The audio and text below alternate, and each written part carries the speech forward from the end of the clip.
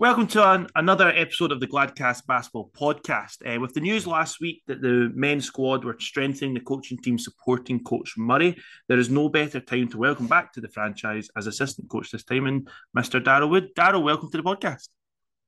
Yeah, it's great to be on. It's great to be back. Thanks very much for having me. It's been a great couple of weeks. So, obviously, thanks for joining us. How is it feeling to be back involved at the top level of pro basketball in this country of the men? Yeah, it's really good. It links nicely to some of the academy work that I've put in place in my other role as well, and hopefully being able to bring the governing body and the pro team closer together with maintaining my role in the governing body as well. But it's been great. I really enjoy the kind of challenge for me as a coach to be back at the top level and enjoy working and operating with players at this level on a daily basis. The last couple of weeks have been a lot of fun.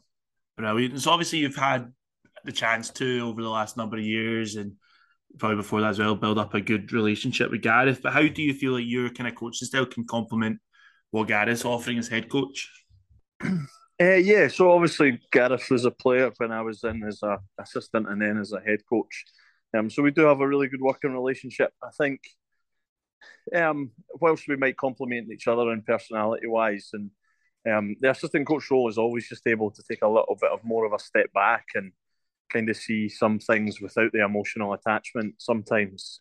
So I think that also suits my personality style. You won't see me overly animated at any point. I try and keep myself fairly level headed, and it just brings a different perspective on things during the games and in practice. Just someone to kind of step back and remove a bit of emotion. So that's been the theme for the last couple of weeks to try and get myself back into that mindset and role.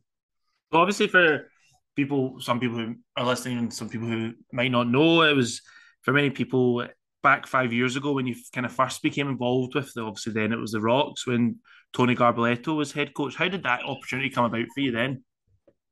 So that was heavily linked to our Commonwealth Games pathway, if you like, because at that time Tony had taken on not only the Rocks job and the GB job, had taken on the Scotland job as well. So there was an opportunity came about then with Tony going to having been away for the Commonwealth Games to then step in as assistant because it was part of the partnership to bring a number of Scots back and also strengthen the coaching side on that front. So that opportunity all came around with partnership within Basketball Scotland and the Commonwealth, understanding that we would have needed cover on the coaching front in that.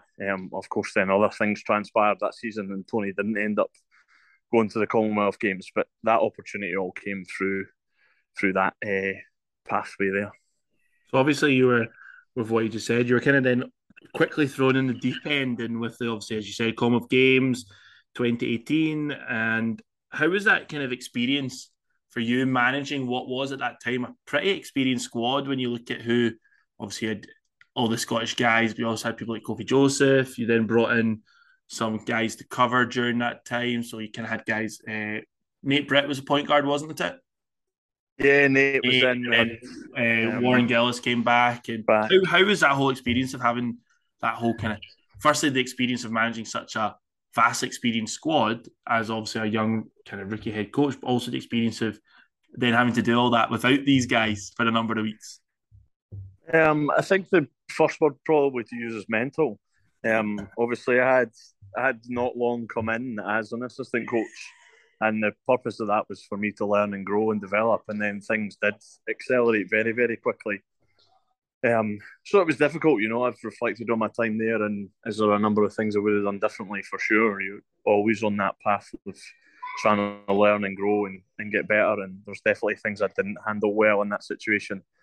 And to add to it all, I think moving from an assistant coach to a head coach is also a real challenge when you have the same group of players that you've worked with both, because the relationship you build up as an assistant coach with the players is different than the ones you require as a head coach. So trying to manage that mid-season whilst also having people go away and put in and was all really challenging. I probably didn't fully understand how challenging it was until I actually left the program, and I've been away for a couple of years and had time to properly reflect on that.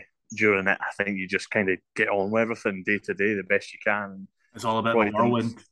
yeah, for sure. Didn't probably take a step back to actually appreciate that, but now I have done that. And yeah, it was like I say, it was mental to be honest. Now reflecting on it, So obviously, then the next season, after quite a fairly positive end of season as kind of head coach, and okay, we're unlucky in the playoffs. I think it was London uh, put us out that season. You're involved and got the chance to kind of do the off season, and obviously things didn't kind of go in the way results didn't go the way we wanted, and everything went in a kind of different directions. How did you get over that adversity? And obviously, you've just said in your previous answer about that. Now looking back, you were able to do X, Y, and Z. So yeah, how did you get over that kind of adversity? Well, I thought we had a really positive off season in terms of there was a real challenge for me being the first year that I ever had to recruit and go through that process, and actually heavily involved Gareth in that at that time because he was definitely one of the key leaders within the squad at the time, and obviously leaning on his experience was huge for me. So I thought we had a pretty positive. We obviously then had a rough start and to the season, but actually picked up fairly well and had um, the opportunity to go to the cup final and so forth. True. In terms of bouncing back from that, I think it's just time. You know, you need time to take steps away. I'm really thankful for the opportunity that came up at Basketball Scotland, and I've had hopefully a positive impact and been able to build some programs there that hopefully strengthen some of the pathway stuff. So it wasn't like I disappeared from the sport. Yeah. Just a shift in role, and I've always been really passionate about the youth stuff just as much as I am the pro stuff. So being able to step away, take a little bit of time off. I think I took maybe 2 months off after everything that happened, but then jumped back in and started working with coaches in the space there. And then obviously COVID hit, and we had an opportunity to change some things up and have a little bit of reflection time with the sport there as well. So yeah, I think bouncing back, it was probably the key for me was just to dive straight back into something that I love, and that's then. And now you And didn't it's lose your passion for weird. it. Brilliant. Yeah, exactly. And in a weird and wonderful way, I've found my way back. So yeah. So obviously, like life after Rocks, as you just kind of said, you got back involved in various kind of development stuff at age levels of the game. What do you find so rewarding about that kind of coaching side of it? Um, I think you just like to see people grow, you know. And so one of the reflections I definitely had on the pro side was, whilst we had our core of Scottish people, the Americans tended to be in and out year on year, and you don't necessarily always get to see players grow as much as you'd maybe like in a 1 year process. You've got to strike that balance between winning games and developing players, and when I say 1 year, it actually means 7 months, really. Yeah. So stepping into the pathway stuff, you've got an opportunity to see players longer term. It's really cool to see Jack Hensher and Will Kemp involved this year, and those were guys that were in the Scotland under-16 programme with me actually the summer that I left the Rocks. We went away to the European C Division. So it's just nice to see players like that find a love for the game, and if you can be a small part of that journey for them, not only finding a love for the game but developing within the sport, I think it's just a really cool thing, to be honest. And as a coach, obviously working with young, top performing athletes, how do you find that balance of building relationships, but also staying as a coach, and how that can kind of help these young people kind of decide what they want to do in life, like as almost like a mentor to them? So the $1 million question in coaching, I guess, you know. Experience helps, you know, trying different things and learning from them as a coach, and not being scared to try different things and experiment and play around. And maybe 1 year you do something that doesn't work and then you mix it up and change it. The other big one that I guess college coaches in America and other places in some of these academies now that are established is spending time away from the basketball court. It's so crucial to building relationships with players, because who you are as a coach on the floor isn't necessarily, I think, complete translation to who you are as a person off the court. Of course, there's similarities, but just finding time to get away and I think this is why with Scotland squads, you always build a really strong connection with players because you go away for 10, 12, and even with GB this summer, I was away for almost 3 weeks with the same athletes, and you live together 24 hours a day. Those times are so crucial for building relationships with players and helping them. And then I think that naturally helps separate the developing them as a person and developing them as a basketball player when they're on the floor as well. Yeah. I suppose that's where, and you look at it, I look at it in different sports I've been involved in different, whatever it is, and you look at that, like the relationships you strike up then, like you're saying about the guys that you had in your under 16 teams, now you're getting to almost continue that relationship and knowledge of them and helping them now with what they're doing now in the Gladiators. It must be pretty a good feeling to see these guys still kind of fighting away to make it what they love doing. Yeah, it's really cool. I think that, like I said before, I think that's one of the best things to see. And with the new programs we've established with our regional academy and the new reformatting of that, there's under 14 players just now who you're already excited about and seeing how they could have the potential to reach this. And I think it's seeing that potential is energizing in itself, but then also seeing people fulfill that and actually go on to do it is also really cool, you know. Like if we talk about the WBL side, someone like Zoe Sharp, someone that has come through that pathway as well and been involved in these sort of things. And then we were away with GB in the summer, and you can just feel a real buzz about young people wanting to push themselves and learn and develop. And then when you actually see that come to light, if you like, and they then do get their opportunity at the pro level, it's really rewarding for them. You feel good because if you've been, like I say, a really small part in that journey, but you have been a part of it. Yeah, I suppose you look at, you taking the words out of my mouth there when you mentioned about the WBBL. There just seems to be within basketball in Scotland at the moment an increase in opportunities. There's an increased kind of depth of kind of progression and availability to kind of move and progress. And it's not maybe necessarily like at 15, 16, 17, you're thinking, I want to get out to high school in America or whatever. And if I don't do that, I'm not going to make it. There is opportunities here and or closer to home as well. Yeah, no, I think, and they're ever growing, you know, and there's definitely ambitions to try and replicate the academy program that a number of clubs down south have managed to run successfully. You know, if you look at Leicester with their Shamwood program, and London now heavily linked with Barking Abbey, and the program that Barking Abbey have run has been very successful for a number of years. You know, and there's a number of examples across the country now, and it's definitely something that both the governing body and I'm sure the pro franchise now and the Gladiators are very keen to try and replicate to increase those opportunities even further.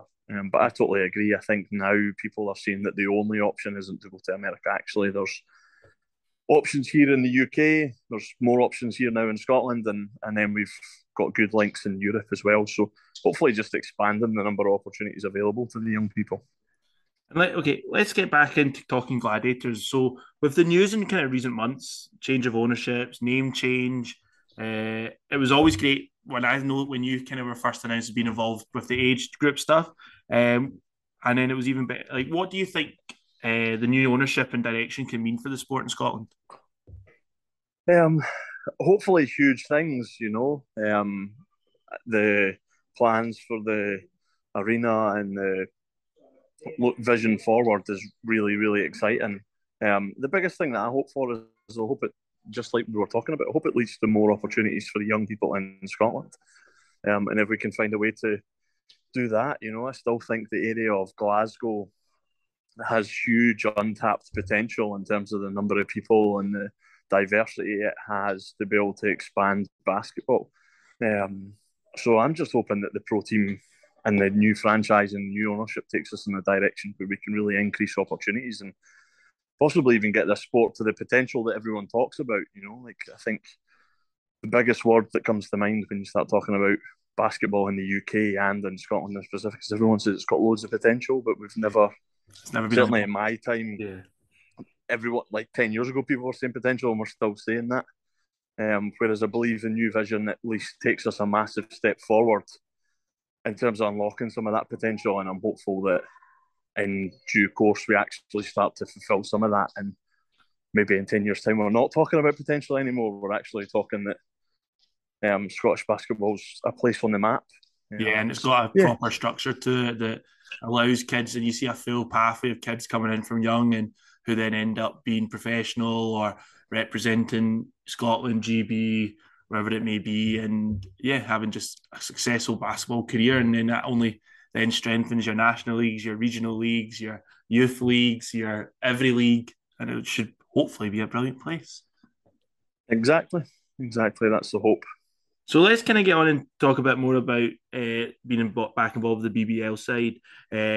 How was it being kind of back in the sidelines on Sunday and to now be the part of a duo that are the world's best bearded coaching team?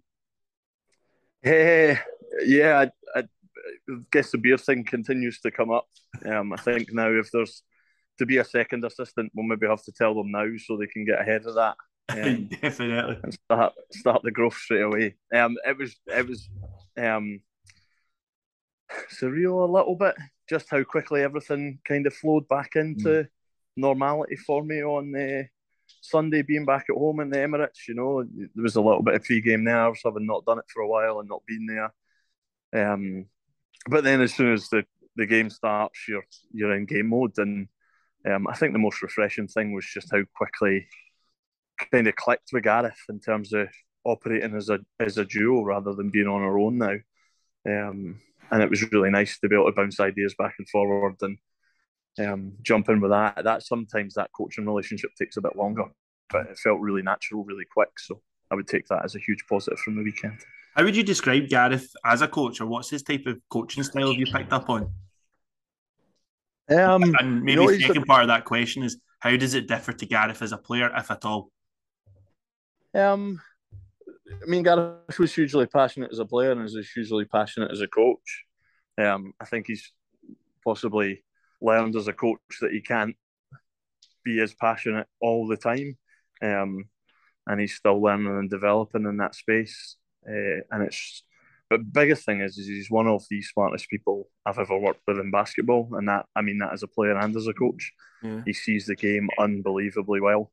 There's like any time I pick up on something, Gareth's probably already seen it in the game in terms of tactically, and he's just so smart. And I think there's also, whilst I'm sure there's drawbacks from being a player previously, I think I was listening to a podcast where Thierry Henry said that he really struggled when he started up as a coach because the players couldn't do what he does as a player. Yeah. And of course, Thierry Henry, not many people can do what he used to do as a player. So that's very true. And Gareth was a really high level BBL player, so I'm sure he has frustrations building within him in that transition from player to coach. Yeah. But he manages those very, very well. But I think the big thing is he actually understands the game from the player perspective as well, which not many of us have the luxury of doing. You know, I don't know what it's like to be a professional basketball player. I don't know what it's like day to day, all the small things that probably bug players that coaches maybe never find out about. Gareth already knows all of these things and is definitely then able to manage these, I think, a lot better than most because he's been there and he's done it. And personality-wise, he's very similar. You know, like I said, he was a very passionate player and he wore his heart on his sleeve and he gave absolutely everything to his playing career, and he's doing the same as a coach. You know, it's not unusual to get a 1 a.m. message from Gareth about some scouting stuff and him having watched the game or whatever. You know, it's just, he gives everything he's got to whatever he's doing. He eats it and sleeps it. Yeah, that's exactly it. You know, and like a lot of people do in the sport, like we are a small number in the grand scheme of things in Scottish basketball. So generally there has to be a huge passion for you to stay involved. Absolutely. So obviously, I haven't been involved with the squad for the last few weeks. What do you like? What excites you about this kind of playing squad they've got in the roster? I think Gareth's recruited very, very well, and then you add that to the stability of the guys who have come back with the Scots core that's still here. I think we've just got a really fun group. I think personality-wise, it really works.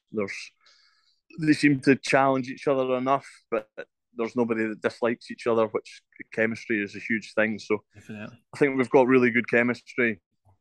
Of course, it's a lot of first years guys out of college. But ultimately, there's a lot of really exciting players as well. You know, our ability to make shots often gets us out of sticky situations. And that showed against Leicester, for example. I didn't think we had a particularly good third quarter. But at the same time, we hit shots, so therefore the game doesn't get away from you. So yeah, our ability to make shots is huge for us and very exciting. But more than that, I think we've got a number of guys who are really willing to commit on the defensive end, which Yeah. keeps us in so many games. You know, you look at Darian and Jeremiah's activity on the defensive end, and then Prince's anticipation and the way that he plays and stuff. Those guys really bring us a lot on the defensive end, and we're able to do a lot of like harm, if you like, to players and lock up some systems within that. Yeah, because I suppose you saw on Sunday there against Leicester how big it was that Prince drew those two charges. A really kind of a crucial point in the match, and basically back to back possessions for Leicester kind of probably swung the momentum fully in the Gladiators' favour. Yeah, no, definitely, and I think that shows Prince's experience in the game and his anticipation and the fact that he's willing to put his body on the line to get that done as well. And then Darren had a huge one late in the game as well, where he burst through an elevator screen to make sure that I think it was Jordan Whelan couldn't get a shot up. And Yes, yes. you know, we've got guys who are really willing to commit on the defensive end, which is great. How you just touched on that there. Obviously, having of the five, you've got four kind of rookie imports, and then Prince is, I think this is his year six or something. That's quite a unique mix for a lot of teams. How do you think actually having someone of Prince's experience on the roster instead of maybe the experience of the Scottish guys can help in general? It's huge. You know, I think one of the things that's been shown in the league is returning players really benefit you. Like we just said, a 7 month window isn't a long time to work for the player. Whereas if you're able to bring them back, and it's something that Leicester Riders have done really successfully for a number of years, you know, you look at the number of new players that are ever in their roster, and it's only ever one or two. Yeah. Um, so having a real core helps us, and then obviously, hopefully, the next phase is we can make that core bigger, and it's not just 4 or 5 people you're returning. Actually, you're looking at a 7, 8, 9 people returning, and you're only bringing them into a free and changing up. And I think there's always important to make small changes. But if you look at the Rocks roster, certainly the 5 years that I've known it and been heavily involved, it really is significant change year on year. We don't tend to return a lot of players. I think Vincent was probably the first to actually achieve that with kind of Yeah, see Tadas Robert and Caddis and Greg Greg. coming Yeah. back, and they were able to get a bit of stability that year, and then they were. I think that showed huge benefit. You know, they had a really solid year. Granted, it was a COVID year, but they had a really solid year that year. So I think stability is something we're definitely looking to improve on, and thankfully we've had that core that at least allows us to do it to a set extent. It's just growing that now that's important. Absolutely. So, is it if you were obviously you're working with the team, but if you're a supporter, what kind of things should we be looking forward to for the rest of this kind of season? I think, like we just talked about, you know, the defensive aspect and how active players are willing to be and how exciting that can lead to. Because it can quite often force a lot of turnovers, which then creates the highlight plays that, let's be honest, everyone enjoys, you know, from supporters to players to coaches. And we can get out and we've got some really nice athletic players, you know, with Tappy coming down the lane, and we're definitely going to see plenty of dunks from him this year. Yes. And of course, everyone's seen it at the weekend live on Sunday was how exciting David can be in transition and how well he can finish and score. And full stop, you know, he's got a really nice pull up game, and he's able to hit shots from deep, but he's also able to get downhill and really attack players and finish really, really well at the rim. So I think the combination of the activity and defense, and then those guys who are really exciting on the offensive end, should hopefully lead to a really positive season. And I'm sure, like every season, it's going to have its roller coaster up and downs. But I think some of the exciting moments this year should outweigh any of the negative ones. And then, well, how do you feel? Obviously, you having been an observer for a few years, also now back involved. How do you feel the general kind of league's moved forward in the last few years? I think obviously the COVID year was a difficult one for everyone to manage. But certainly, if we go back to the year that I was involved, I think the level has grown Um, and obviously, people are looking at London as key contributors to that, and the London franchise is growing massively with the new investment. But I also think teams like Surrey now are much stronger than they were. Obviously, my first year in the league, we had Leeds as well, and I think with a few teams possibly dropping out and the numbers becoming a bit smaller, the level of British talent and now every single squad is stronger, and then the level of imports we're also bringing in are stronger. So I would definitely say the league's on an upward trajectory from the last 5 years. Amazing. Daryl, thank you very much for your time this afternoon on what was a very wet start for the school run for me this morning to now sitting here and it's bright blue sky, however. But thank you very much for joining us on the podcast. And yeah, good luck for a hectic schedule at the weekend with travels to Bristol and Plymouth. Yeah, thanks very much. It was great being on. Thanks for having me.